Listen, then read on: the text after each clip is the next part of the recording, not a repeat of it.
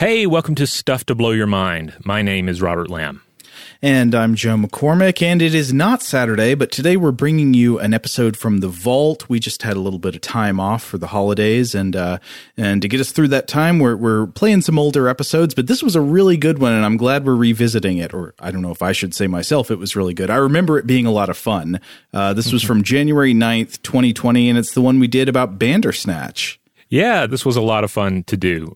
This, of course, concerns the Black Mirror choose-your-own-adventure style episode that you can find on Netflix, titled Bandersnatch. And yeah, it's a discussion of free will and how we make choices, and then also some very episode-specific stuff about this, about our experiences with Bandersnatch, and also I believe we got into information collection a bit as well. Oh, yeah. But I remember one thing about I assumed one reason you wanted to replay this one is that Bandersnatch came up in our recent episode about how our choices later inform what our preferences become. Yes, that was one reason. The other reason was that I put most everything else that we recorded in the last year into the schedule for Vault episodes, and I needed something that wasn't there. And Bandersnatch had not been assigned yet. Bam. Well, we hope you enjoy. Oh, and just so you know, we will be back with more brand new core episodes of Stuff to Blow Your Mind on Tuesday and Thursday of next week. So never fear. More core Stuff to Blow Your Mind on the way.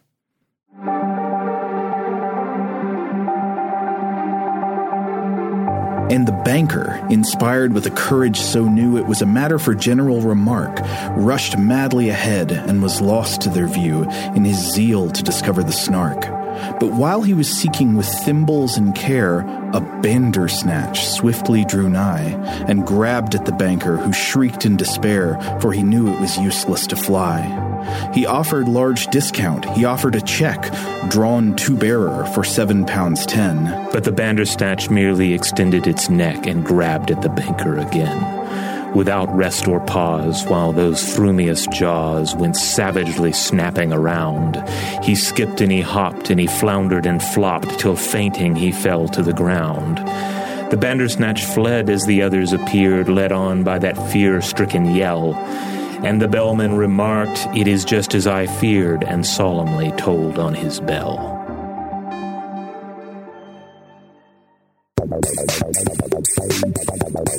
Welcome to Stuff to Blow Your Mind, a production of iHeartRadio's How Stuff Works.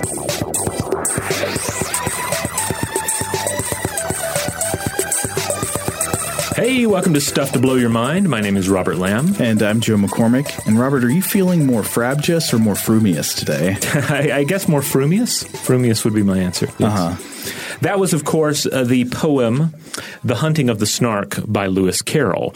But I guess a number of people are probably more familiar with the Bandersnatch from another poem by Lewis Carroll, that being the Jabberwocky. The Jabberwocky, right? yes. Yeah. Where the Bandersnatch is just alluded to as another monstrous creature that might be running around the woods. I love it when a poet first names something in a kind of in a listicle kind of way, poem as listicle, and then later it comes through in another poem with more force. I think that sort of happened with the Demogorgon, right? Yeah. I think so. And in this case, the Bandersnatch, there's not a lot really said about it in the writings of Lewis Carroll. Lewis Carroll, by the way, was the pen name of Charles Lutwidge Dodgson, who lived 1832 through 1898. And he first introduced the Bandersnatch, again, just in a list of creatures that might pop up, in his 1872 novel Through the Looking Glass, in that poem, The Jabberwocky, and then pops up again in this 1874 poem that we just read, The Hunting of the Snark. Which we didn't read the whole of the poem. That was just an excerpt from it, I think, where who's the banker? The banker is one of these people who goes on a voyage hunting the snark. I think I've read that poem has been interpreted by some as metaphorical of, that it's supposed to be an allegory about the search for human happiness and contentment. But then also I think I've heard it alleged that the poem actually has no allegorical meaning, that it's just kind of silly. Yeah. Well, I mean, in that sense, it's kind of enigmatic, and the creature itself is enigmatic, scarcely described, but certainly best avoided at all costs. There's no way to outrun it, no way to escape its intensity. And by the way, frumious is a combination of fuming and furious, Carroll just rammed these two words together to make a nice new adjective for a strange monster. It's a perfectly cromulent word, very frabjous. And I was wondering, do you need a Vorpal sword if you go up against a Bandersnatch, or is that only for the Jabberwock? Well, it certainly worked on the Jabberwocky. I don't know about the Bandersnatch. There are no tales of slaying it, are there? At least not in Lewis Carroll's original work. Does the Vorpal sword show up as an artifact in D&D? It does. Yeah. It certainly does, yeah. Pretty good sword? Oh, yeah. Very good sword. Now, the name Bandersnatch has been invoked many times over the years in works of fantasy and science fiction. I've seen it pop up as a space slug and other such creatures. Sometimes it's just kind of an enigmatic name for like a government project or something, because it's a great name. Uh-huh. In depictions of Lewis Carroll's work, it is often take on a mammalian character. 19th century children's illustrator Peter Newell depicted it as kind of a furry, horned beast that might resemble a cat or maybe a wolf-like creature. And this is a very popular image. Uh-huh. And then film adaptations have depicted it as both boar-like and cat-like. The 2010 Tim Burton adaptation has a very memorable creature design for the Bandersnatch. Ooh, the Tim Burton Alice in Wonderland? Is that what you're talking about? Yeah. I've seen the first one. I never ventured that far into late Burton. Well, it had some things going for it. It had a really good cast. It had some interesting character designs. I'll say that, okay. and a very monstrous looking Bandersnatch. Okay. Now, just a couple of other interesting tidbits about Lewis Carroll. He was a mathematician. He worked in geometry and new ideas in algebra, logic machines, ciphers. So between this and other details of his life, there's a lot of Black Mirror to the originator of the Bandersnatch.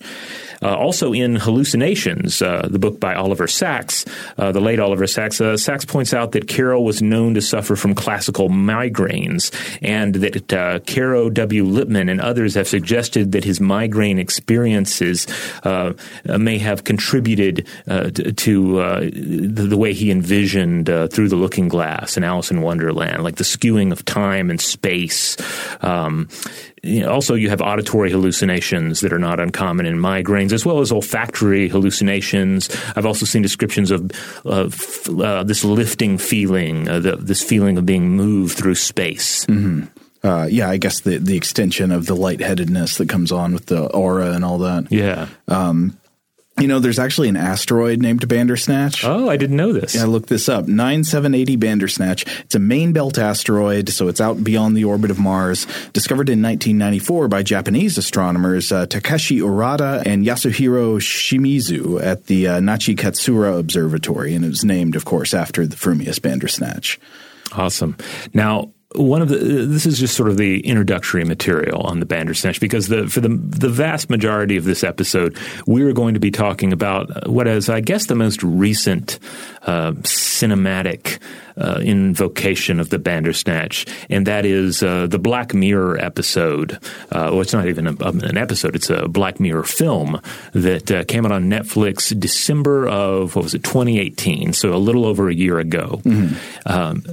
And there's a lot to unpack here. I actually didn't watch it until this week, so I knew you wanted to do an episode about it. I was like, okay, I'll finally see what all the fuss is about. I was very impressed. Yeah, I'll certainly get more into my varied thoughts on it later. I was impressed with it when it came out, and then since we were going to do the episode, I rewatched it for the first time since its original release earlier this week, and I have to say, I thought it held up. I even got a different ending and a different dead end at one point than I had encountered previously. So it was like every time you watch a film that you like, again, you find new things. But in this case, you can actually get a different ending. Yeah. Now we're going to be exploring today some of the science and the ideas and philosophy that are alluded to in Bandersnatch. But in doing so, of course, this will involve some spoilers for this strange film. So I would say there are a couple of places we're not going to go through and explore every possible ending or anything like that. But if you are in the case where you haven't seen it yet and you don't want anything at all spoiled, you should probably stop here and go watch it first before you listen to the rest of the episode. But if you've already seen it or you haven't seen it and you don't care about minor spoilers that don't go all the way to all the endings, then, forge ahead with us, please. However, some of you may be asking the question, well, what are you talking about? What is Black Mirror? So we should probably take a few minutes to just refresh you on what this is. It is is the word refresh? Would that be the word? Maybe introduce you? We should shock you to the bone. All right. So Black Mirror is, in essence, a sci-fi anthology television series in the same vein as The Twilight Zone, The Outer Limits, these various shows we've discussed in the past. I might call it pretty often techno horror. Not every episode is the same, but there's essentially no horror movie as scary as the scariest episodes of Black Mirror, especially the ones that manage to take fairly plausible technological scenarios and follow them to their logical conclusions. I mean, it's a show that's very good at conjuring up the worst possible nightmares of like the intersection of capitalism and technology. Yeah. Definitely episodes tend to have a technological swing to the story, and they tend to deal on some level with contemporary anxiety about current technology and emerging technology. What are these technologies doing to our lives? What may they do to our lives in the future?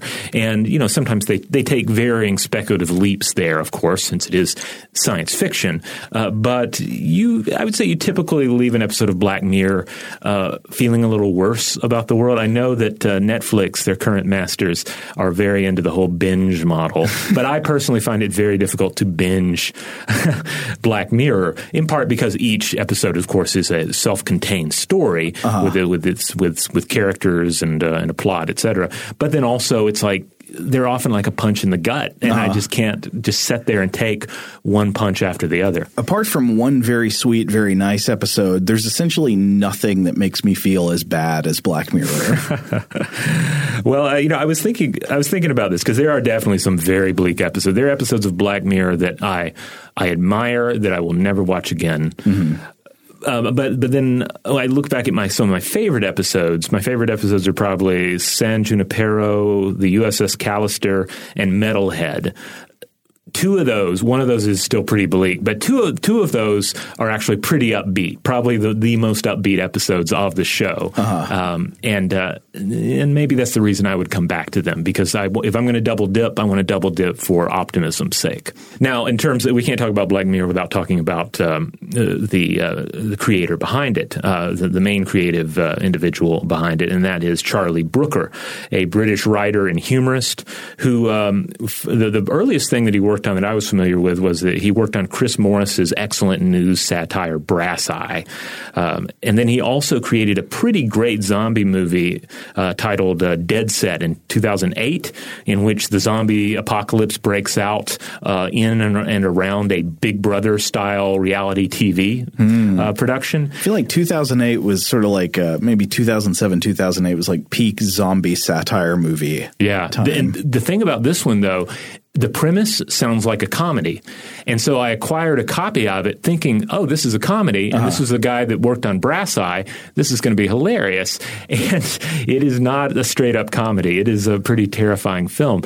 But you see shades of that in Black Mirror. Sometimes there is a premise that could sound like a joke, but then it is taken and considered with such intensity that it works. Yeah, what if like a major tech company used eye tracking software to make sure you were always watching their ads, and if you didn't watch them, they would ring sirens in your brain and deduct money from your bank account until you started watching the ads again? It sounds like a joke, but like if you just take that seriously for a bit and explore it, that becomes like a nightmare of techno sci-fi. Absolutely. Now, Black Mirror began in 2010. 2 seasons and a holiday special came out and ran on Channel 4 in the UK. Then Netflix started carrying it, and Netflix became the owner of, or the main publisher of the program, however you want to look at it, starting with Season 3 in October of 2016. All in all, it has thus far gone 5 seasons, 21 episodes, and that's not counting the film Bandersnatch, which again came out in December of 2018. These bits of publisher future information will actually become relevant later on as we discuss the story. Yeah, because at the ideas there. Yeah, because at the end we definitely get into some scenarios where we have to consider the fact that Netflix is the business daddy behind Black Mirror. So Bandersnatch, the film, the Black Mirror film, was actually directed by David Slade, who I was like, where do I know that name from? He's done several things, but one of them was he did one of the Twilight movies. Yes, and I've seen that particular one. It was the second one, I think, and I'm not a huge Twilight fan, but that is a very watchable Twilight movie, and it has a great soundtrack. It's got Tom York on it. Oh, yeah. Yeah. He also directed the Black Mirror episode Metalhead that I alluded to earlier, and there are some callbacks to Metalhead in the Bandersnatch episode. Now, I guess one thing we haven't gotten fully into so far is the fact that the Black Mirror movie Bandersnatch it's an interactive movie, which makes it very unique. Right. This was the big selling point on it, and indeed is one of the. I mean, it's a key part of the way you consume it, but it is also very important thematically. Like, true to form, the creators here really thought long and hard about how to utilize an interactive system within the work and make the work comment on that system as well. Right. The interactive system being Netflix, the fact that the user can make inputs on the movie. Yeah, basically that's what it amounts to. Is you start off watching it, and it seems like a normal Netflix presentation, but then in my case, my Xbox One controller would suddenly vibrate, and then this little the screen at the bottom of the screen, you're suddenly presented with two choices and a timer, and you have to choose what is going to happen, what the character is going to do, etc. Now, this is, when you're just checking out the film, you might not realize how much work goes into this, but it took apparently a huge amount of work to shoot all these various branching paths, because it becomes this tree, this branching system of possibilities when you start presenting the user with these interactive choices. For instance, the previously the longest episode of Black Mirror was an episode called Hated in the Nation, which was 89 minutes long. That's feature length, right? 90 minutes is usually the length you shoot for with a full film? Well, when you're watching Bandersnatch, depending on your choices, the film can run anywhere between 90 minutes and 2.5 hours. And in order to make this work, as pointed out by Jackie Strauss in The Hollywood Reporter, this means they had to shoot like 5 hours of footage so that they could actually cover all of these various choices. Wow. And you may watch it, like, for instance, the first time I watched it, there were plenty of scenes I did not see. And then when I watched it again, there were scenes that I saw the first time that I did not see, and I got an entirely different ending that I didn't even know about. And then there are, of course, various Easter eggs, and even I've read, quote, golden Easter eggs that are spread throughout, things that most viewers will not find unless they spend a great deal of time going through and going back through and backing up, etc., with this interactive piece. Encouraging unhealthy obsessive behavior. Yeah, exactly. I mean, it is Black Mirror. Now, as far as the choices you make in Bandersnatch, you start off making very small choices that seem very inconsequential. For instance, choosing the main character's breakfast cereal. His father shows 2 boxes, and you decide which one he's going to have for breakfast. Yeah, I think it was like Frosted Flakes or Sugar Puffs or something. I remember what I realized after I made that choice was I was like, oh no, I think I chose the brand that I was more familiar with. We'll come back to that later. That is an important point that we'll come back to later on in the episode. But yeah, at first it's what kind of cereal does he want? All right, it doesn't seem to matter much, and it also gives you a chance to try out the technology. Low stakes, but and then also later on you choose what music he's going to listen to when he's on the bus, which is kind of fun. I think you get to choose between a Eurythmics song and something else. I can't remember what the other one is. I think it's Thompson Twins. That's it. Yeah. And then later on, he's in a record store, and you get to choose which record he's going to buy. And this is also pretty great because one of the choices is Tangerine Dream's excellent 1974 album, Phaedra, which is incredible. Absolutely. In fact, I was listening to that again this morning while I was doing some prep for this episode. Yeah, it's excellent stuff. However, this time around, I forced myself to choose the other album instead. The other album being Aseo Tamita's The Bermuda Triangle, which very strange. Yeah, very strange work, but very, very good. I was really not that familiar with this artist or this work, which is apparently kind of hard to come by on streaming unless you just find like a YouTube full album rip.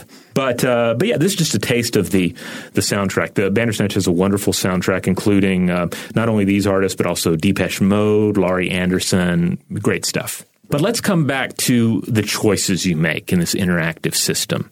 So, again, they start off seeming largely inconsequential. They start off seeming a little bit fun. You know, it's just surface level stuff like what's his breakfast cereal? What's his musical choice?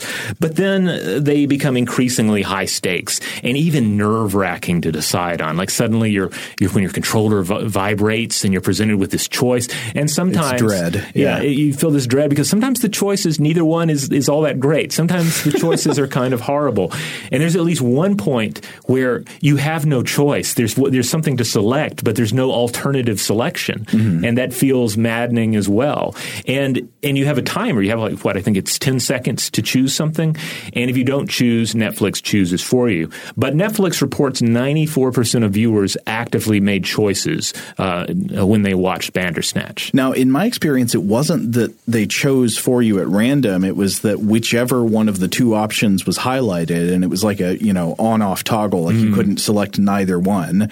You were just selecting one or the other, and then you could go with it or you could not go with it, and whichever one you had highlighted would just proceed. So there's this kind of there's this horrible sense of like helplessness that imposes on you as the viewer.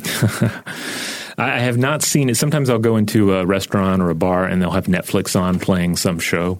I've never seen them showing Bandersnatch, probably for this reason. Letting all the bar patrons vote to decide. Well, yeah, or just going crazy, like, why is nobody clicking a button? Why is nobody interacting with this? Don't let that choice go through. So eventually, as you interact with Bandersnatch, a warping of time occurs. You find yourself coming back around to past choices, like a wanderer lost in a maze. And of course, befitting of a maze, there is a sort of minotaur in all of this. There is the Bandersnatch. Wait. Is it the Bandersnatch or is it the Demon Pax? It is the Demon Pax, yeah. But it is also the Bandersnatch. Like its design, its design is roughly based on that illustration of the Bandersnatch we talked about. Okay, cool. All right, we're going to take a quick break. But when we come back, we will get into the themes of Bandersnatch and into the nature of choice and free will. All right, we're back. So there are a lot of interesting ideas, cool themes, historical tidbits that are thrown together, not thrown together, stitched together, reassembled in Bandersnatch that give it its unique feel. Here's just a list of some of the things. First of all, video game design circa 1984, because that is the setting, 1984. Yeah, it takes place in the 80s with 80s music, 80s fashion, all that stuff, but they're also programming, old school adventure games for like the Commodore 64 and stuff. Yeah. Another huge part of it are choose your own adventure books, which are, directly referenced. And then there is a book within Bandersnatch titled Bandersnatch that is this enormous tome that we're told is essentially a choose your own adventure type scenario. Do you have any fond memories of choose your own adventure books? Absolutely. I was obsessed with them. I loved them when I was in elementary school, and I would love them despite the fact that, you die in most of the endings. Like it imposes a kind of horrible paranoid fatalism on a child, I think, where, this is a book about exploring the Arctic, but almost no matter what you do, you get eaten by a polar bear or you fall beneath the ice and you can't get out. I guess my young brain was drawn to that kind of thing, though. I had that like morbid obsession with peril and danger and death and all that. But also, I'm curious what is so appealing about the Choose Your Own Adventure books, because one thing we should say is that this is not the first interactive film, Bandersnatch. No, not at all. Previous attempts at interactive films have generally been very unpopular. I think a lot of times people don't actually enjoy the experience of choosing the outcome of a film. And I think there are reasons for that. I mean, for one thing, it's just like hard to make a story where like so many different options of how the story could go would all be equally satisfying. I mean, there's a reason that an author writes a story a certain way. Right. Like for instance, one film that we've talked about on the show before, William Castle's Mr. Sardonicus from 1961 was marketed as having an interactive element in that at the end of this, you got to choose the fate for the villain. Would it be, justice or mercy? Mm-hmm. And the thing is, audiences never chose mercy for this horrible villain. Of course not. They always chose justice. And so there were even accusations that they never even shot the alternate version. Like there was the idea that it was interactive was just, the pitch was just the marketing, but there was no actual interactive element. William Castle, I think, claimed otherwise, saying, yes, they did shoot the sequence. I do not know personally if that's true or not, if this footage has ever materialized. But what I did read was that generally people point to 1967's Kino Automat as the first truly interactive film. But even that, I think there are only like 4 choices that could be made. Mm-hmm. And this film was also, I think, largely comedic. Okay. Well, I mean, I would say there are many reasons why this format doesn't always work. For some reason, it worked for me as a kid with the Choose Your Own Adventure books. I loved those. But I mean, one problem I think is that it's hard to make all the narrative branches as good as each other. But another one is just that, like for instance, when you finish it, I don't think there was ever a sense where I'm like, okay, that's the ending I got. Right. It's like, no, I want the good ending, or I want the robust ending. You go back and do it again. It's more like a video game or something. I don't want the ending where I randomly die. Like the story of Super Mario is not that he's killed by a mutant turtle 3 minutes into the game. I mean, that's not an epic tale. So in some ways, I think the Choose Your Own Adventure books are sometimes better thought of as like a puzzle to solve than as like a narrative to be experienced. And another big difference, I will say, is that one of the great pleasures of watching a movie or reading a book or, engaging in any kind of narrative with an author, storyteller, and you as the passive audience is a surrendering of responsibility for what is about to happen in your own mind. Yes. You give up that responsibility, and suddenly, when bad things continue to happen in the story, when characters make disastrous decisions that unfold and increase the peril and heighten the drama, you're not responsible for what's happening. You're just witnessing it. And that witnessing is very fun. It's peeking through a hole in the wall and what's happening to somebody else. When they make you make decisions, it introduces this horrible tension between what you want to see versus what you think you should do. That I think there's this tension whenever a great example would be in Bandersnatch. I often felt in a bizarre way, morally compelled to make the tamer, safer options. Yes. Where at the same time, I felt more interested in seeing the more kind of like dangerous, disastrous options play out. Yeah, this was definitely my experience with my first viewing of Bandersnatch. Is that when the decisions start hitting you, like later on they become like this horrible choice or this horrible choice, and it becomes harder to play this game.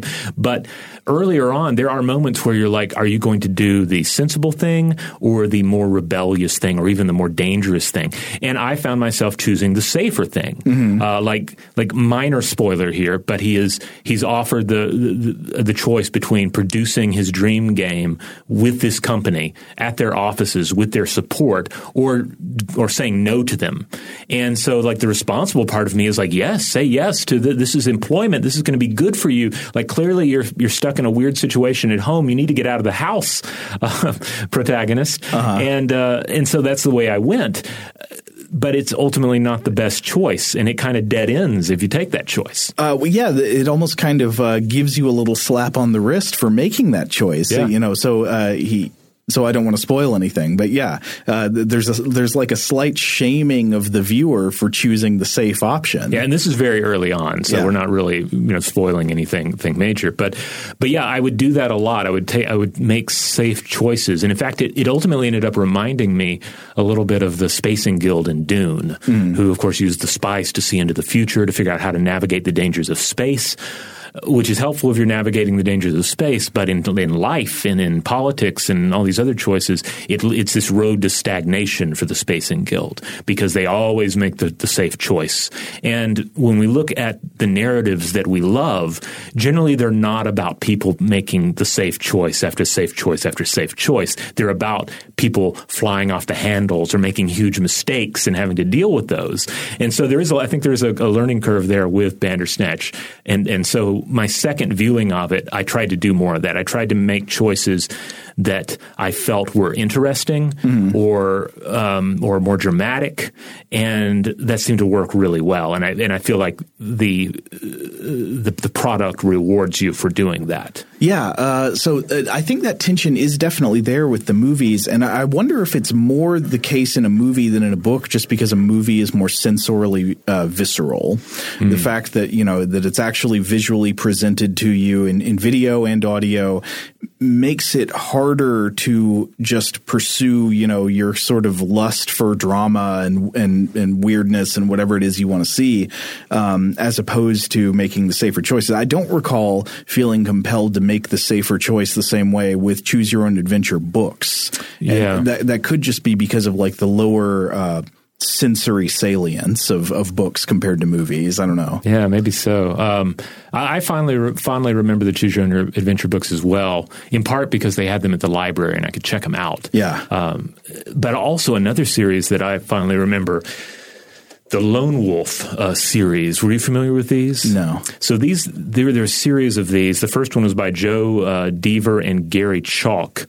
And this is they're like a Choose Your Own Adventure series, very much fantasy, Dungeons and Dragons style, high fantasy, but there's more of a role-playing element to it. So, for instance, when you open the book, it has not only a map of the adventuring world you're taking a part of, but there's also an action chart and a combat record because you're going to end up having to pencil in your stats as you go through the story, picking spells and so forth. It's more like a one-player D&D module? Yeah, exactly. It's like it's like a Choose Your Own Adventure book and a one-player D&D module come together into this one little tome. So I fondly remember those, and I might be misremembering here, but I think I did get turned off later on when I reached an artificial dead end in one of them. Like there was something broken and I couldn't go back. Oh, no. Yeah. But again, my memory may not be perfect on that. If you're at all interested in this format, I do highly recommend picking up one of these old, fabulous used copies of the Lone Wolf series. And I think they've republished them again with new artwork. But I don't know. The classic artwork is exactly the kind of thing I love. The Choose Your Own Adventure book that I brought in today for you to look at, Robert, is called You Are a Shark by Edward Packard. It has a kid turning into a shark. He's like mid-anamorph sequence. Oh, man. But he also looks like he's slipping sliding as he turns into a shark. It's pretty good. That's pretty brilliant, too. Like channeling something that children, especially of that time, would have been familiar, would have likely done, and giving this fantastic spin on it. But the story is essentially the Fingal Doppling scene from Overdrawn at the Memory Bank, where he just gets transformed into various different animals. You get turned into an elephant or a seagull or, of course, a shark. I recall one death where you get turned into a squid and you're being chased by something. Maybe it is a shark, and you run out of ink to disguise yourself with. And you're doomed. All right. Well, coming back to Bandersnatch, we mentioned the video game aspect, 1984, Choose Your Own Adventure books. There are a number of other elements and homages in there as well. It deals with mental illness. It deals with LSD. There are allusions to Philip K. Dick. There's mention of alternate timelines. And, of course, it spends a lot of time contemplating this idea of free will and the potential illusion of choice. Yeah, I think that's the main theme of it is interrogating the idea of what it means to be in control of one's own actions. Yeah. And the basic plot is as follows. A young programmer named Stephen Butler is obsessed with a Choose Your Own Adventure style book titled Bandersnatch that was written by the late troubled writer Jerome F. Davies. And he really wants to turn this into a computer adventure game, and he's begun work on it on his own. So he ends up falling in with this video game company called Tuckersoft, and meets its lead creative, this programmer named Colin Rittman. And from there, it departs through these varying winding paths, reality warping through madness and sometimes horror. And through all of it, there's also this feeling that there is a minotaur-like monster pursuing you, pursuing our protagonist as well. And this is the Bandersnatch, but more specifically, it is titled Pax. Its name is Pax, and we're told it is the thief of destiny. Yeah, there's a great moment where the game appears to give you an option to either deny worshiping Pax or submit to worshiping Pax. Oh, yes, this is the game within a game. Mm-hmm. It made me want to play the game. Yeah, it looked really cool. So something that made Bandersnatch different from most of the choose-your-own-adventure books that I remember reading, I'm sure there are probably exceptions, but in the classic books I remember reading, the story is written in the second person. The protagonist is an unnamed you. You go down the left hall, you get eaten by a swarm of feral pigs. You go down the right hall, you get turned into a bowl of ice cream by a magic pirate. You explore all the different dooms on offer to you, but it's you. Yeah. Likewise, in the Lone Wolf books, as I recall, you kind of make choices regarding how this character is put together. You have a fair amount of control. It is your character. But Bandersnatch challenges this formula a little bit by making the protagonist a third-person character with a name and pre-existing individualized circumstances. You've got Stefan, right? But then this is where it starts getting even weirder. So not only is it this definite third-person character with their own characteristics and not just a second-person protagonist, there are moments where the options are you choose not what Stefan does. That's how it mostly is. What does Stefan pick? What does he listen to? What does he answer to somebody who poses a question to him? It then changes and gives you the option to dictate what happens to him from the outside. The specific example I recall is what messages he believes he is receiving on his computer screen. Oh, yeah. Now, of course, if you go with the most straightforward interpretation of the story, which is that Stefan is experiencing symptoms of psychosis, in a way you're still dictating the activity of his brain, but activities of his brain that he as a character does not perceive as coming from himself. They're hallucinations that he believes to be coming from the outside. And, this makes me wonder about the framing of how we should think about hallucinations that are generated internally by the brain but perceived to come from an external source. Are those hallucinations best understood as you or not?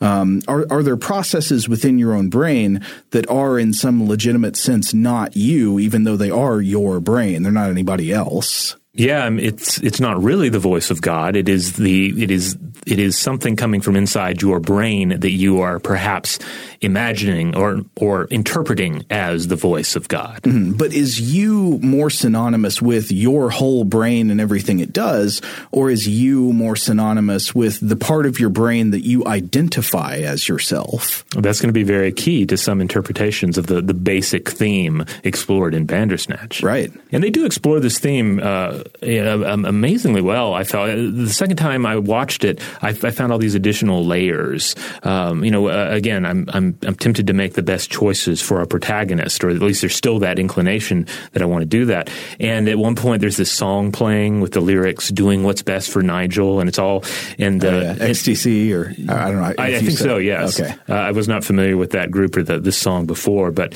yeah, it's playing, and the whole scene is about like how his father is making choices for him, or other times it's his therapist that is giving him advice about how to make choices in his life, and so you have all these forces that help him make his choices or make choices for him, and then that's also what we are doing as we interact with the product. Well, yes, and in a weird way, it kind of brings you back around to this question of, wait a minute, is he a third person narrator, or are you supposed to identify as him? Mm-hmm. So when these choices are in some cases things coming to him apparently from the outside, they might be messages he's receiving from some kind of otherworldly source or hallucinations. Are you still making choices for him or not? And it leads back into this theme of whether or not you you are really in control of your own actions, and what does it mean to be in control of your own actions? And in this, we come to the subject of free will, which is a huge topic that we return to time and time again on Stuff to Blow Your Mind. And we're not going to try to encapsulate everything about that here. We've talked about it in the past. We're talking about it today. We're going to talk about it in the future. But suffice to say, philosophies vary, scientific interpretations vary, and then it drags in just about everything about the human condition, right? I mean, moral responsibility, theological quandaries, etc. Yeah, I mean, it's a problem that it is such a huge topic, and that almost all discussions about free will that I encounter in the wild are an absolute mess. Yeah. This is my personal take. I notice – do you ever notice how conversations about free will almost never seem to clarify anything? They almost never seem to provide any more focus or clarity than you had to begin with. Yeah, like sometimes it's at times it feels like having a conversation with somebody in a swimming pool about whether water is wet. Yeah. You know? Because it does get down to like it seems wet to me, I am in it. It seems like free will to me because I am immersed in it, and it's difficult for me to remove myself from the experience that I'm having and all of and everything in my life that supports everything in the culture at large that supports the idea that I am making choices, informed choices about my life. I mean, I feel like some dilemmas having to do with free will are like they force you to choose between two options that are both tautologies or both absurdities. And any time you encounter a problem like that, I think there's a pretty good chance that the underlying disease causing that is poorly defined terms. Right. Yeah. And to your point, the extreme versions of this are tend to come off as kind of loony. Like if someone is just like, I am a completely free moving soul. Like, no, you're not, dummy. It's like when we discussed in the thankfulness episode that we put out, like everybody's life is shaped by these other factors, these other individuals in their life to some extent. And I feel like to argue against that is just lunacy. On the other hand, if someone is saying, I am just a pure automaton, I mean, you can back that argument up with some very intriguing arguments, and we'll get into some of those. But at the end of the day, does that match up with your experience of reality? I totally agree. But I think even talking about it at that level, that's already like a level up, like having accepted some terms as unproblematic more than I think they should be. So anyway, I mean, I think the main problem with free will is people aren't being clear what they're talking about before they start talking. And I'm totally guilty of this as well. This is usually the case when it comes to free will. And this happens even when we're not aware that we're being unclear. So we can't do it full justice in this short segment. I think we will try to do better than an absolute mess. So to try to understand what our terms actually mean, what is free will? A common understanding is I am in control of my own actions. And I think most of the time, for most people, this feels true. Though curiously, of course, not all of the time and not for all people. We can come back to that. But I would argue that it only feels true in a general way, and it gets stickier and thornier the more you try to think about it and the more precisely you try to define those terms. So if I'm in control of my own actions, who is I? We brought this up a minute ago. Is I my whole brain? And also, I think there's a good case to be made that other parts of your body get some kind of vote in your decision making. So is it my whole body? Is it everything with my genome? Even then, I would say your microbiota sort of gets a vote. I think that there are questions about what the I is, but then also what counts as control. If I am in control of my own actions, does it mean that I make my decisions with no outside influences? I mean, that's obviously not true, as you were alluding to a minute ago. But once you accept that outside factors have some influence over whatever it is you're talking about controlling, what's to stop you from assuming that they have total influence? I mean, what part of your decision-making is not influenced by pre-existing factors like your memory and your physical circumstances and so forth? Like, what part of you can you identify that stands outside of the world? And then from the other end, paradoxically, if you were to suddenly act in a way that made no sense, given your own history and memory and all of the inputs coming in that you think of as influences on you, wouldn't that action actually feel less like something that comes genuinely from you, whatever you are? Wouldn't by this metric, the most objectively free action seem like something coming from the outside? You mean like if you go to a restaurant where there's a drink menu and you always tend to order something that is made with a base of, say, rum or bourbon or whiskey. And instead you throw caution to the wind one day and you get a mezcal or a vodka drink. Does that actually make you feel more free? Or does it seem like something got into you? Where does that phrase come from? I don't know. When I do things like that, I think it does make me feel more free because I'm like, no, I'm not going to be the same person I've been every time. I'm going to try a different direction. Mm-hmm. I'm going to get a different type of drink. I'm going to try a different type of food. I'm going to walk a different way to the train station, etc. Well, I mean, I would say that this just highlights that neither branch, either acting in character where your character has been shaped by everything that ever happened to you, nor by acting out of character where, something got into you, neither way really cites the origin of decisions or the origin of actions in something that's without outside influence. Mm-hmm. So a lot of the arguments about whether we have free will actually seem to me to reduce to the question of whether we feel we have free will. But what would it actually mean to settle the question of whether we are physically objectively free? So maybe we should look at a more thought out dictionary definition. So one that I found is, quote, the power of acting without the constraint of necessity or fate. Ooh, or fate. Now that brings me back to the demon Pax, the thief of destiny. I found myself with the second viewing of Bandersnatch returning to that title and trying to figure out exactly what it means, because destiny on one hand means you're predestined, right? There is a destiny in place for you, and you perhaps don't have any real control. It is the thing that the gods have laid out for you. That's one way of looking at it. But another way of looking at destiny is that destiny is the thing you aspire to. You choose your own destiny. You choose your own adventure, right?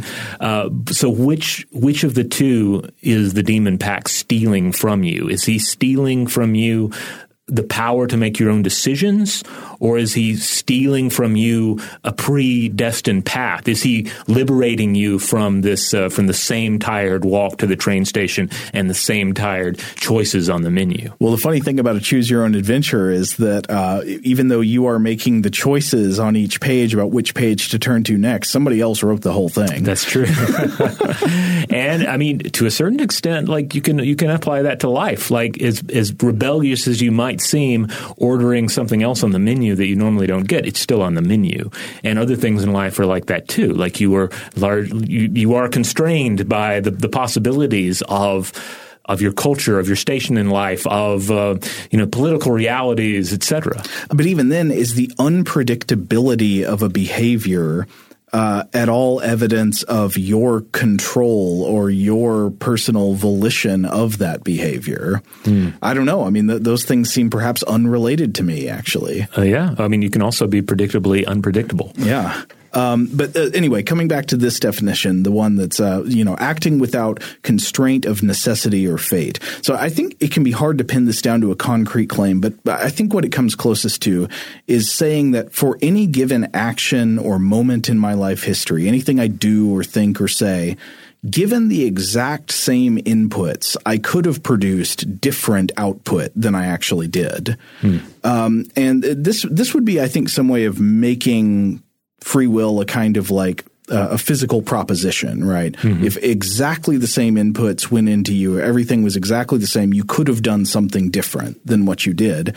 Unfortunately, I think this is just a completely untestable assumption. Right. Given the complexity of brains, you can never have all of exactly the same inputs that somebody had at a given moment, so you can't experiment on this to find out what's true.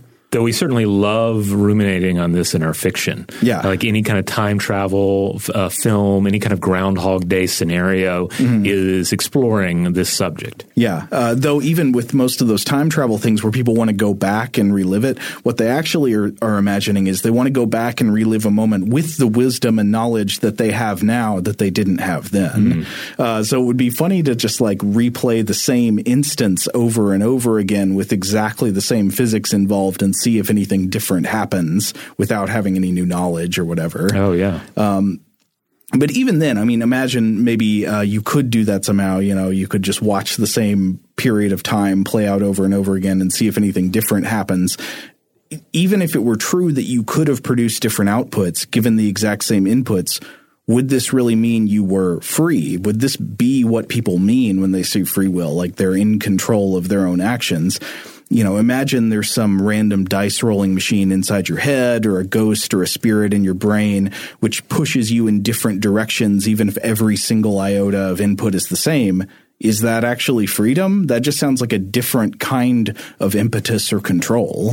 That is interesting. You bring up randomization via some sort of technology like dice or a casting of bones, because we've discussed that in the past on the show. How that is sometimes brought up as being like that's the purpose of these early divination technologies, techniques, a way to randomize choice and to sometimes force us towards a decision that we otherwise wouldn't make. Like in a way to free us from these predestined paths that are before us. Or at least, lean us over towards a different path that is available, but we normally wouldn't go for. Well, it's funny. I mean, either way you go there. So yeah, say you're doing the I Ching or throwing bones.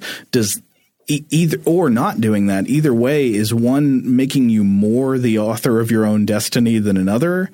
I'm not sure. I mean, they have differences in outcomes, right? But does that actually change what people mean when they say free will? I don't know. I mean, even if you randomize your choices, you are the one that will then enact that choice. Like you're still the actor in your narrative, and the randomization is still an input on you. So I don't know. So anyway, to sort of sum it all up, I've got a theory here. And it is that I think what a lot of us are actually circling around when we're trying to figure out how to articulate our concept of free will is this claim. And the claim is our consciousness dictates our choices of how we act. Or in other words, we're conscious of the process by which our choices are made or by which our actions are generated, right? That when we act, we are able to consciously be a part of the impetus to act or consciously cause the impetus to act. And I think this one is actually testable, and we can come back to that in a minute.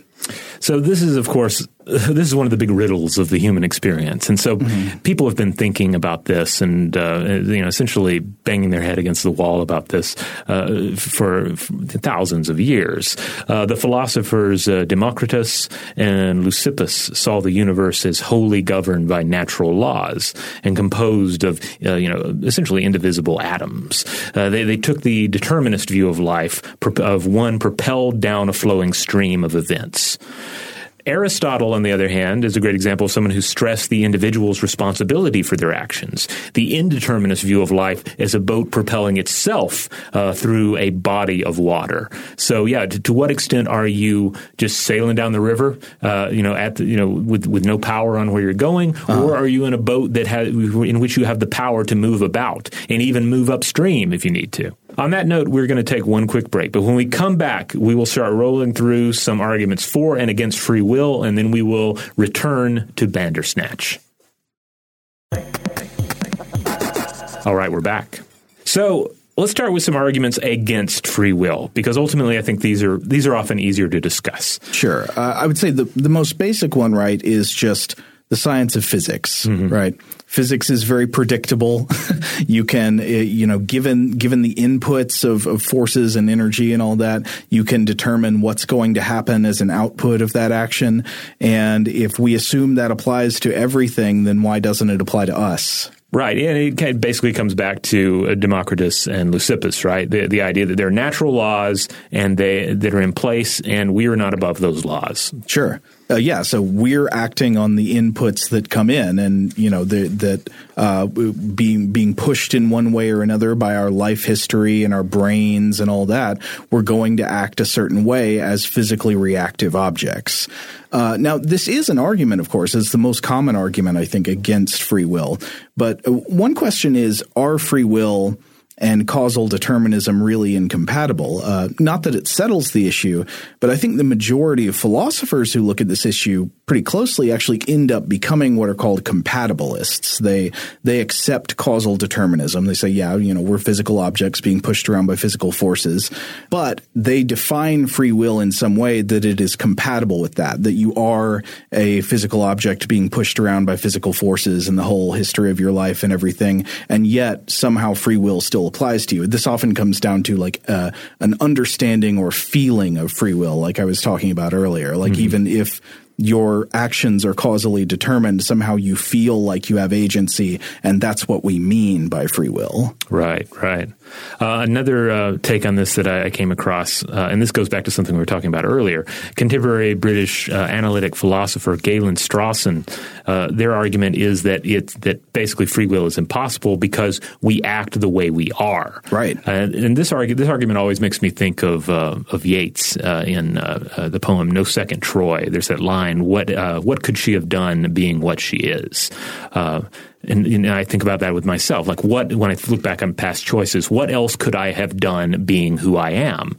Without some sort of sci-fi foresight brought on by time travel or Groundhog Day shenanigans. I am who I am. I am influenced by all these things in my life, and my mind is this. And then what other choice would that mind have made? Right. I mean, that's a very good way of putting it. It almost it maybe emphasizes the fact that free will is a difficult concept because of some of the baggage brought by the word free. Yeah. To act in accordance with your nature and your circumstances is not necessarily not free. Right. It was in my nature to responsibly come to work this morning, and so therefore I did.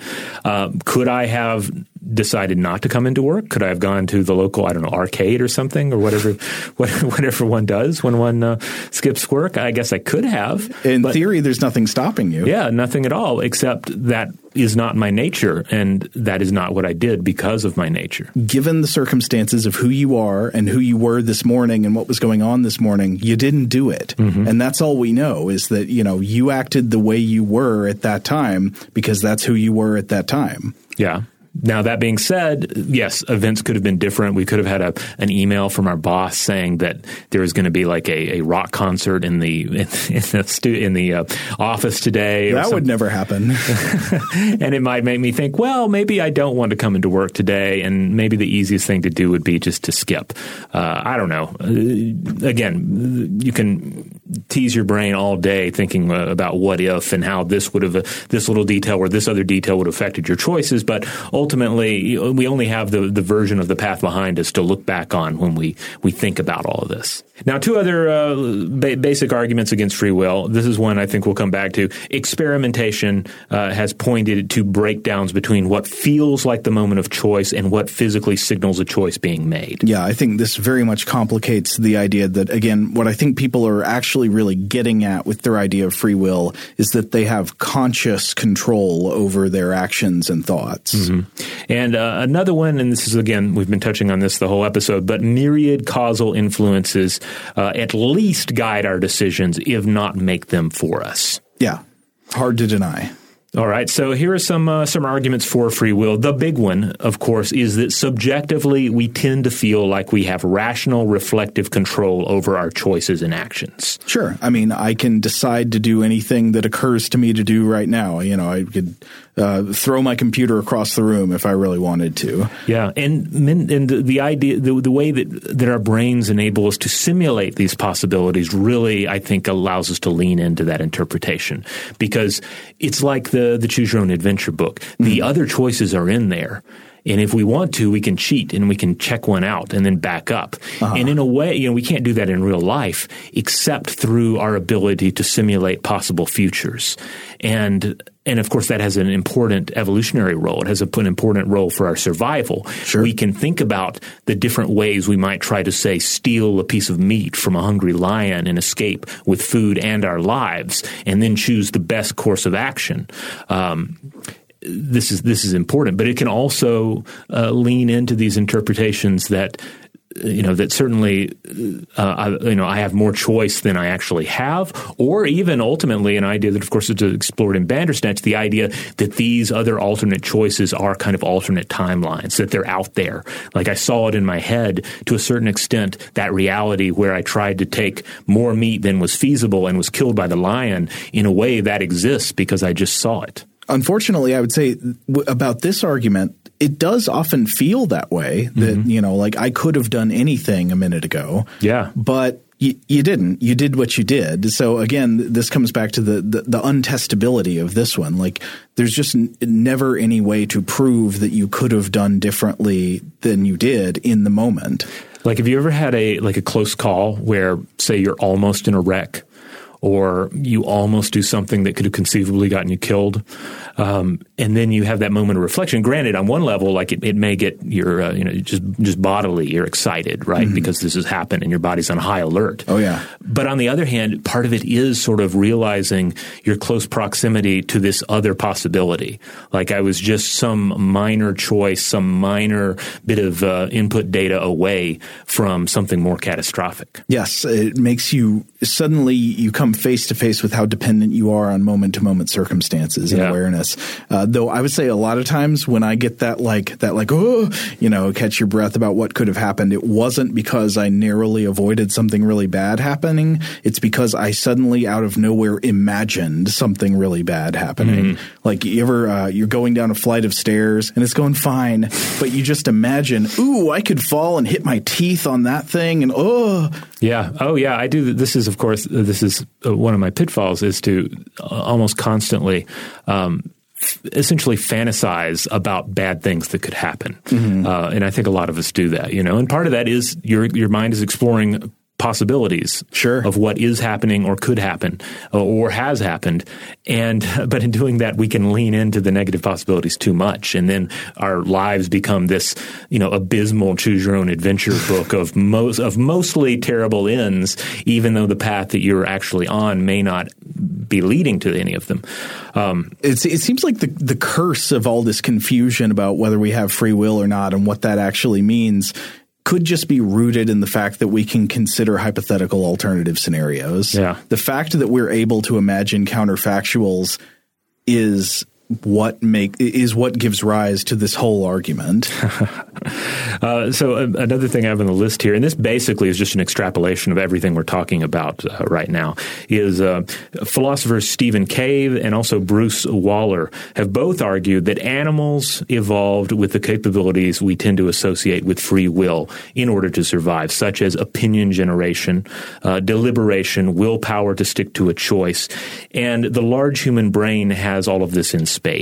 Cave argues that the level of free will that we have may actually vary from individual to individual, and he argues that we could potentially even put together a method of measuring one's freedom quotient, or FQ, in the same way that we, roughly measure one's intelligence, creativity, and other psychological factors. I do think that's possible, but I also think that would be subject to a lot of debate about exactly what it is you're measuring there, as a lot of these actual, human or animal quotients are. I mean, when you measure human intelligence, there's debate about what exactly are you measuring. And I think the same thing would be true of freedom, subject to all of these, crazy caveats we've been talking about so far. What do you mean when you say freedom? Yeah. Another take on this that I'd read in the past was something that neuroscientist David Eagleman called the principle of sufficient automatism. And the idea here is that the more that we map the human genome and study the brain's many subconscious machinations, the more it becomes clear that if free will exists, it's only a factor hitching a ride on top of enormous automated machinery. So again, there's plenty of ground in between automaton and self-moving moving soul, where you can sort of move the slider towards one direction or the other and still have something that we can at least refer to as free will. But it might only be a very, very little bit of something. Yeah, it might. And it's interesting to sort of do that, to do a little self-reflection and think about that. Like, yes, I had choice in this situation, but really, how much choice was there? And I think for me, at least, some of the definition problems would still remain. Like, I'm not sure that even then that's clarifying what the concept of freedom means there. So we can't test whether it's possible for a person to produce different outputs given the exact same inputs. That just seems beyond the bounds of empiricism. You could believe that if you want, but I don't think there's any evidence for it. But this might not be what we really mean by free will. Maybe, as I mentioned earlier, what we mean by free will is that we're conscious of the process by which we make decisions or generate actions. And I think the empirical research is pretty clear that this is not true, at least not in many cases. So just to look at a few studies undercutting traditional notions that our consciousness dictates our decisions, or that we're consciously aware of how all our decisions are reached. So first of all, I want to look at one by Soon, Brass, Hines, and Haynes, published in Nature Neuroscience in 2008, called Unconscious Determinants of Free Decisions in the Human Brain. In this study, the authors found that they could use brain scanning to detect a person's choice between two options before the person believed that they had made a choice. So you got a very simple setup. You're supposed to freely choose between pressing two buttons. You got a left button pressed with your left hand. You got a right button pressed with your right hand. The two different hands were used because this made it easier to see which hand was about to be engaged through motor control and brain imaging. And so you take your time. You decide which button you want to press, and then you note which letter in a timed sequence is displayed on a screen in front of you at the moment you believe you've made your decision about which button to push. And in some cases, the researchers could detect brain activity of the prefrontal and parietal cortex, indicating which choice a person was going to make up to 7 to 10 seconds before the person believed they had made their choice. So this study indicates that at least in some cases, at the moment you believe that you have consciously made a choice to do something, machines can look at your brain and show that the brain has made a choice before you believe you have made a choice, and predict with better than chance accuracy what that choice is. This is a study that really intrigued me. I remember when it came out, because it's basically this idea where I think that I'm the lightning, but perhaps I am the thunder, or at least my experience is that of the thunder. But then the other question is, well, does that mean I'm not the lightning? Am I not both? And maybe just I have a thunder level awareness of what I am, but there is this lightning that precedes this experience of me? Well, I mean, I don't know. I mean, the decision is generated by the brain. So again, you're back to this question of what free will means. But if it does have something to do with consciously being a participant at the moment that a decision is made, there's pretty good evidence that that's not going on. The brain is making decisions before the person thinks I have made a decision. But okay, that was 2008. Is there anything since then? Sure. Here's one study with findings along these lines, but applied to voluntary mental imagery. It was published just last year in 2019 in the open access journal Scientific Reports. It's by Kenning Robert and Pearson in, I said Scientific Reports, called Decoding the Contents and Strength of Imagery Before Volitional Engagement. Again, this was published in 2019. The short version here is that the researchers exposed people to two different images. So you got a red circle with horizontal lines and a green circle with vertical lines. And then the researchers were able to correlate images of brain states with mental representation of the different pictures. So they know what it looks like in your brain when you're thinking about these two images separately. They could use this brain imaging to predict, again, above chance, which image subjects would choose to visualize in their head before the subjects believed they had made a choice about which one to imagine in their head. And they could make these predictions at a rate above chance, an average of 11 seconds before the person's actual choice about which one they were going to imagine. So one of the authors, Joel Pearson, was quoted in a statement, I believe, to Medical Express, quote, We believe that when we are faced with the choice between two or more options of what to think about, non-conscious traces of the thoughts are there already, a bit like unconscious hallucinations. That comes back to something we talked about recently. Yeah.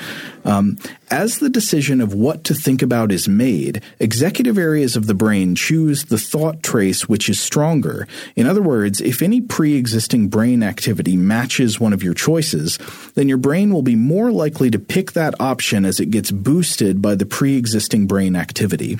This would explain, for example, why thinking over and over about something leads to ever more thoughts about it, as it occurs in a positive feedback loop. And then, to quote from the study abstract, the authors say, our results suggest that the contents and strength of mental imagery are influenced by sensory-like neural representations that emerge spontaneously before volition. Oh. So there are things going on within the brain that we can detect with machinery from the outside that suggest what you're going to think about before you think about it. Now, I think we should be fair that it's possible this isn't always the case, but there's plenty of evidence that at least in some cases, when people think they're consciously making a choice, the brain in a measurable way has already made a choice that can be detected from the outside. The brain has already set one course of action in motion before the conscious part of our brain is aware that we're going to choose that course. So again, kind of a thunder and lightning scenario. Right. Now, of course, this stuff we've been talking about is true of typical human brains. Once you start looking at atypical neurological situations, you can find all kinds of evidence of action without the sensation of conscious awareness or choice. Mm-hmm. A lot of these are things that have come up on the show before, like blind sight, the fact that people can physically react to visual stimuli while believing consciously that they are blind or that they're blind in some part of their visual field. Like you can react to, raise your hand to catch a ball without believing that you have seen the ball. Or you got alien limb syndrome, where something like a brain lesion can cause part of the body to act in a way that you do not feel in control of. The hand moves on its own. It moves against your will. It picks up the spoon when you meant to pick up the fork. Mm-hmm. Of course, the experiences of split brain patients, which we did a deep dive on in January of 2019. The short version is that some patients who undergo a surgery called a corpus callosotomy, in which the main avenue of information sharing between the two hemispheres of the brain is severed, can seem to show signs of the right hemisphere acting and making choices without the conscious awareness or control of the left hemisphere, which seems to be the part of the brain that can usually talk. And the last example led to hypotheses like Michael Gazzaniga and Joseph Ledoux's left brain interpreter model, where they argue that part of what the left hemisphere of the brain does is generate an ongoing series of narrative explanations that reconcile past and present and give us the sense of that we understand why we do what we do. Now, of course, their model could be incorrect, but I think it's also possible that they're really onto something, that the brain seems to have a major function of trying to convince itself that its behavior is coherent and has rational justifications, and if possible, to convince the conscious part of the brain that it's in control. I think this is kind of like at work when you give the boss 3 options. It's like, here are the 3 things we came up with, and you've got the one you actually want to go with, and then you've got 2 like terrible options that are designed in order to be ignored and discarded by the boss and flatter the boss and give them a sense of control. Right, which can be a dangerous exercise. Absolutely. I'm not advising that as a good strategy. I'm just saying people do it. To look quickly at one more study I found, this was published in 2018 in PNAS by Darby, Joutza, Burke, and Fox, called Lesion Network Localization of Free Will. Very briefly, the authors here defined the neurologically relevant parts of free will as having 2 parts. So first of all, there's the desire to act. That's volition. You got volitional control. And then a sense of responsibility for that action, which is the feeling of agency. So you got volition and agency. And then they looked at 2 neurological conditions, one that is believed to disrupt each of these functions. They looked at focal brain lesions that disrupt volition, causing akinetic mutism. And akinetic mutism is a condition where patients are unable to voluntarily move or speak. This would, of course, be a disruption of the volition part of the brain. and then lesions that disrupt agency. And this would, of course, cause alien limb syndrome. Again, alien limb syndrome, that's where you've got part of your body acting or moving in a way that does not feel voluntary. It moves, but you don't feel like you did it. Mm-hmm. And they basically found that brain lesions that disrupt volition occur all over the brain, but they're within a brain network that is connected in some way to the anterior cingulate cortex. And they found that lesions that disrupt agency also occur in different locations around the brain, but they tend to be defined by connectivity to a part of the brain called the precuneus. Now, again, I would note that this acknowledges physical evidence that there are distinct brain processes involved in generating action, volition versus recognizing personal agency in that action. And typical brains executing typical actions have both of these acting in sync, but brains can have either one without the other. Now, obviously, we could keep going here. We could keep discussing free will and what feels like free will and how it matches up with neuroscientific data, et cetera. But at this point in the podcast, we probably do need to bring it back around to Bandersnatch. And the question, okay, given all this stuff that we've talked about, what does Bandersnatch seem to be saying about all of this? Well, it does seem to be largely a rumination on the idea that we do not seem to have as much free will as we think we do. That we can resist, but it takes considerable effort to run counter to the current that we're stuck in. I would say a theme that is hammered home about free will in it is the more we look at the concept of free will and think about whether we have control over our actions, the less we feel we have it. Yeah. I was trying to list all the various factors and agents that are influencing Stefan in the story.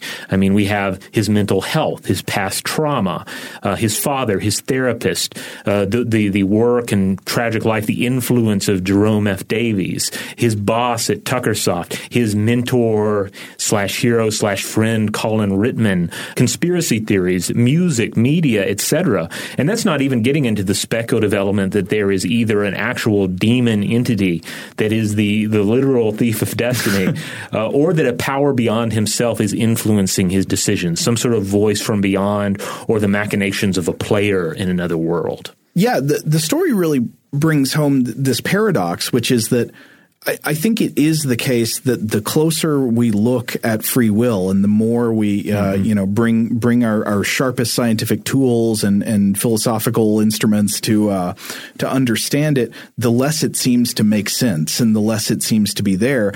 And yet at the same time that we acknowledge that, to feel like your actions are not under your own control is not a heightened state of consciousness. That is still a problem. Yeah. And and I don't know exactly what that signals. That may be yet another unresolved tension in the issue of free will, that the more closely we examine it, the less we feel like we have it. And yet genuinely feeling like you don't have it, the more you feel that way, the more this is a serious impediment to you living a healthy life. Absolutely. Now, this may seem like a logical place to end the conversation, but one of the things that's really interesting here is that we were talking about an episode of Black Mirror that deals with free will and our choices in life, and certainly, again, Black Mirror frequently comments on our unease regarding new technology. But then Bandersnatch itself, this show on Netflix, this movie itself factors into some user concerns about the future of this sort of interactive viewing technology. Yes.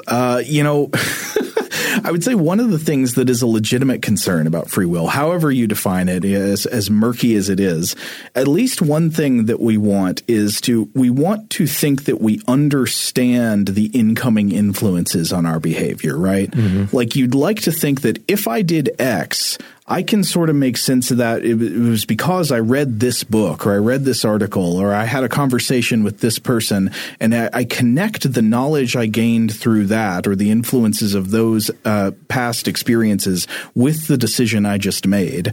Life starts getting more difficult when you have trouble understanding what the influences on yourself are. Does that make sense? Yeah. And we've discussed some of these in the past. We've discussed a number of these in the past. But technologically speaking, we have discussed advertising and we have discussed social media, which are good things to keep in mind as we continue here, because there might not be a Bandersnatch or a demon awaiting you in the maze of future interactive media technology, but there might just be some highly targeted advertisements, for example. Right. So two individuals that I ran across wrote about this topic or touched on this topic. One is Matthew Galt, who wrote about this last year for Vice's Motherboard, and then Tiffany Shu wrote about it for the New York Times. So Galt wrote about Michael Veal, a technology policy researcher at University College London, who utilized Europe's General Data Protection Regulation, or GDPR, law to request a copy of the data Netflix collected about him and his choices through the use of the Bandersnatch program. Now, they complied, perhaps in part because of Veal's status as a public person, but basically Netflix acquires this information in order to carry out the Bandersnatch experience, which makes sense, right? It has to chart your path through this complex system. But then also Netflix keeps this information, which the company claims is in order to, quote, determine how to improve this model of storytelling in the context of a show or movie. And, I mean, on one level, that sounds well and good as well, except that Veal thinks that Netflix, quote, should really be using consent, which you should be able to refuse, or legitimate interest, meaning that you can object to it instead. Now, in Shu's article, she points to the early choice we make between Kellogg's Frosties and then Quaker Sugar Puffs. Now, both of these are real cereals, though I have to admit, I thought Quaker Sugar Puffs was made up because it has this ridiculous honey monster mascot that's like super fun, kind of a cheddar goblin sort of thing. Nice. But it turns out this was an actual UK product. It was just a UK-only product, so Americans such as ourselves were perhaps not privy to it. But again, both were real products, and neither one was a paid inclusion. So it was not official product placement or product integration. And Netflix, of course, is like an ad-free system anyway. But Shu points to some of the words of Reed Hastings, co-founder, chairman, and CEO of Netflix, who pointed out during a webcast tied to an earnings report that 73% of Bandersnatch viewers selected Kellogg Frosties over the Quaker Sugar Puffs. Oh, no, I did too. I feel so vulnerable right now. I don't remember what I did the first time around. The first time I watched it, I also watched with my wife. So we were voting on which choices. You know, we were having a discussion, which I guess I should have mentioned that earlier because that adds a whole another wrinkle to the scenario of making communal choices and voting on something. But on my own, I chose the Quaker thing just because I thought it looked weirder. Okay. But again, I'm in the minority for doing so. So first of all, I think this is a shame because I think the cover and TV advertisement for Quaker Sugar Puffs is awesome and weird again. But more to the point, as Shu points out, Spencer Wang, a Netflix vice president, chimed in and joked, and let's be clear, he was apparently joking, that this was the most critical data point of the quarter. Now, she writes that while Netflix doesn't run commercials and has stated that it would not use Bandersnatch information for anything like this, others outside the company do see the potential, namely in, quote, the possibility of inserting brand name products into streaming shows based on data generated by interactive programming. Now, Shu stresses that the technology to roll this out isn't here yet. But I suppose we have to consider two key factors in that statement. So first of all, we're in the early days of truly, interactive features like this on major streaming platforms. That's assuming that it really catches on at all. As we've discussed, interactive cinema is not new. It's been around for decades, and it has largely failed to catch on. Right. It is not like a driving force in our entertainment. You'll find plenty of examples of it. You also find a lot of computer games that kind of fulfill this niche, right? I mean, sort of, yeah. Those are also sort of failed. Yeah, I would have. There are certainly deeper dives on, say, the history of things like Telltale Games, I think was the company maybe that did a number of these things that were again not really released as they weren't marketed as interactive movies so much as they were interactive gaming experiences. So that's one thing to consider. Interest in interactive films has essentially gone up and down over the years. And again, it hasn't really like ignited. Still, Netflix and also Netflix itself has only released a handful of interactive titles, mostly kids stuff. Bandersnatch is their only true adult drama release in this of this product type, though they claim to be doubling down on interactive content in the future. Given how Netflix tends to be a little bit secretive about like what's coming out, or at least they don't tell you a lot. I guess we'll just have to know about it when we see it pop up. But also, it's also worth reminding ourselves that a great deal of work went into creating Bandersnatch as well. I think I've seen it written that like 3 times as much work went into Bandersnatch versus, say, that long episode of the show that was approximately 90 minutes. So is it cost-effective content? Are all the limitations worked out yet? For instance, I don't believe Bandersnatch works on many mobile formats or older models. Like you have to have something more updated. Like I tried to load it onto my phone, and I have an older iPhone. I tried to load it on there to watch on an airplane, and it wouldn't work. I had to watch it through my Xbox One. And another big concern is there would need to be, I guess, enough interactive content out there tuned for this sort of thing to generate the necessary user data to then be employed.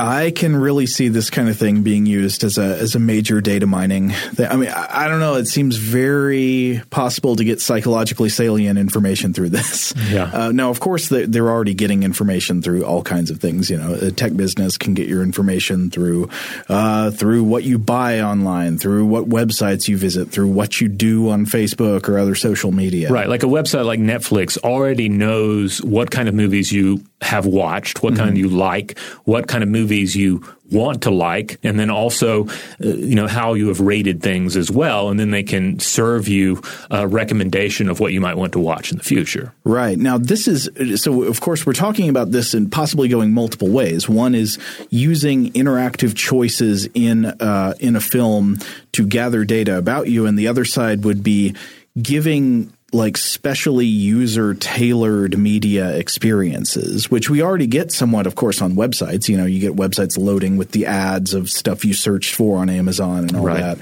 But yeah, I guess we're being forced to consider, what if that starts happening within the movies and TV shows you watch? So you start seeing product placement for specific products that are aimed at you individually within the shows you watch. Right. Like, they know that, well, given the serial scenario, like potentially the master of the content, be it Netflix or some other company, hypothetically, they might know that you are, say, more inclined towards healthy lifestyle choices, and therefore some sort of granola, health wrapped content would be ideal for you in that scenario. Or they might know that that's not your ideal cereal, or maybe they know that you have children in the house, and therefore a children's cereal would be more appropriate. Like that's the kind of information that they could conceivably have, and then feed into the cereal that appears before you on the screen.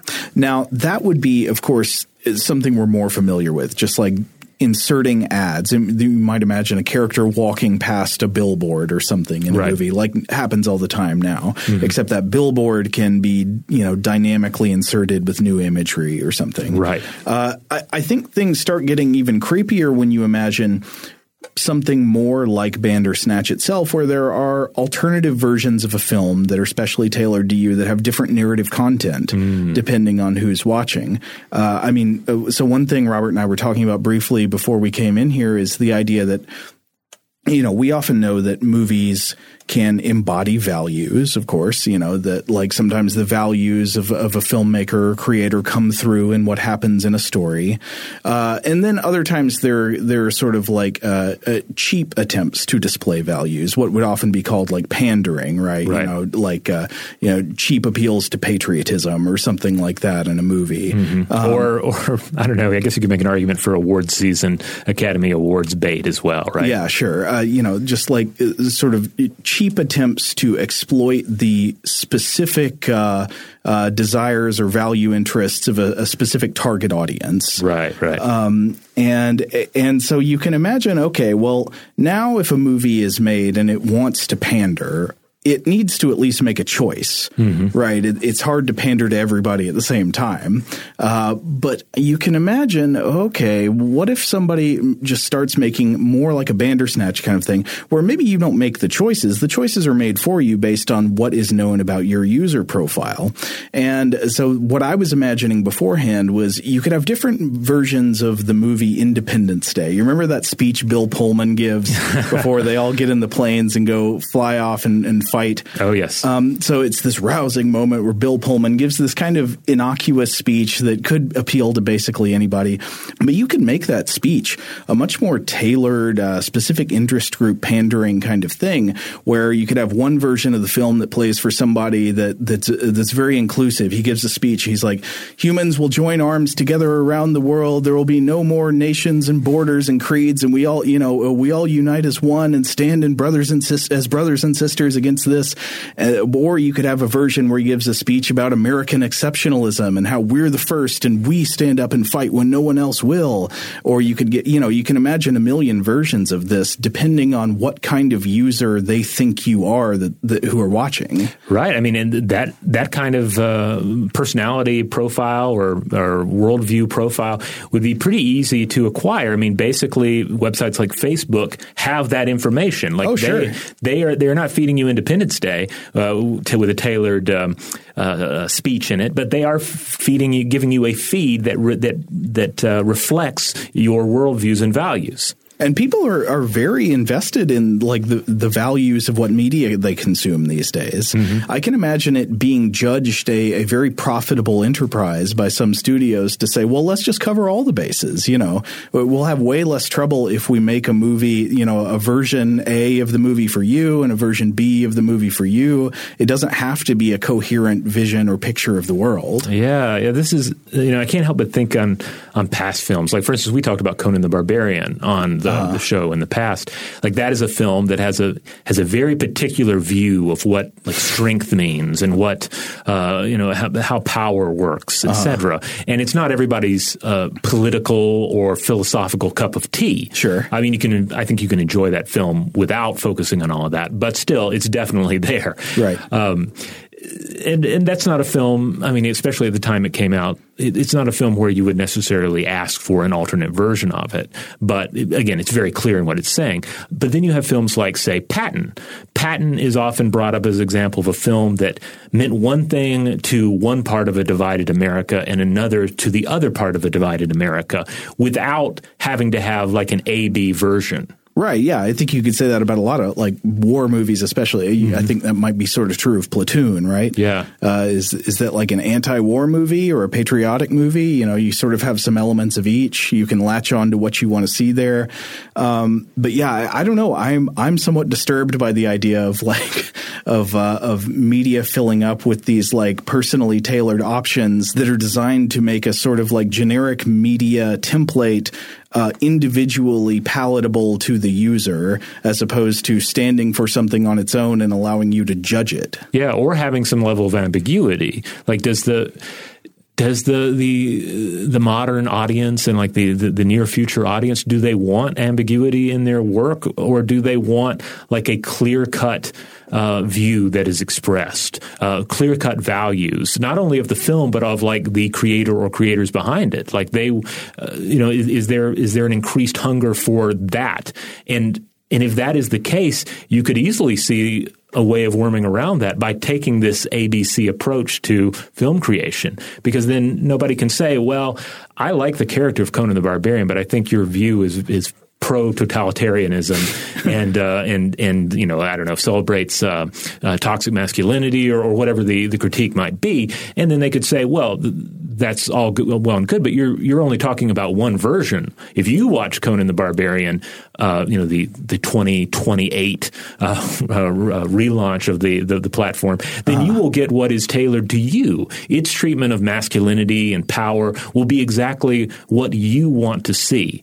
And I mean, that opens the door to just a big question of like what art is and what does that do to the role of these narratives in our culture. I remember many years ago how much of like the new internet and the new media landscape was being sold to us, it was so often on the selling point of customization and individualization. Mm-hmm. Get what's right for you, get an experience that's personally tailored for you. And somehow I just feel like we were not able to anticipate how scary and messed up that would feel when it actually happened. Yeah. Yeah, like to come back to Bandersnatch. The first time I watched it, I think it probably was over 2 hours that I spent questing after the happy ending. And I got it. And I have to admit, I felt a little empty when I reached it. Mm-hmm. The second time, I tried to just, again, make more dramatic choices, make a choice here and there that were just different from what I did the first time. I got a bleak ending, but it felt more authentic. It's interesting to think about like how choice potentially impacts our appreciation of a work like this, especially if we're talking about increasingly interactive work in a hypothetical future. Had to find a good bleak note to end on. I think that's it. Yeah. I mean, if we're talking about Black Mirror, that's where we have to leave it. All right. Well, we covered a lot of ground in there. I imagine listeners will want to chime in, certainly on Bandersnatch if they have experienced it. I'd love to hear from anyone who's like, how much time did you spend on Bandersnatch? How many viewings have you given? Did you do like Joe and go in and try and find every golden Easter egg? I didn't get all of them, but I got a lot of them. Or did you do like me? Did you sort of go through it once and maybe go through a second time and maybe you haven't seen or haven't read about the other endings? And of course, free will, you all have it, or maybe you all don't have it, but you think you have it, which, however you want to look at it, you all have some thoughts about free will. You all have some experience to share about this, and we would love to hear from you. In the meantime, if you want to check out more Stuff to Blow Your Mind, you can find us anywhere you get your podcasts. You can certainly go to stufftoblowyourmind.com, and that will redirect you to a place where you can find the episodes. And wherever you get the show, we just have to ask that you support us by rating and reviewing and subscribing. And don't forget, we have another show out there titled Invention. And Invention covers human techno history, one invention at a time. Huge thanks, as always, to our excellent audio producer, Seth Nicholas Johnson, who is doing a heroic quick turnaround on today's episode. So praise him, everyone. Praise him. If you would like to get in touch with us with notes on this episode or any other, to suggest a topic for the future, or just to say hi, you can email us at contact@stufftoblowyourmind.com.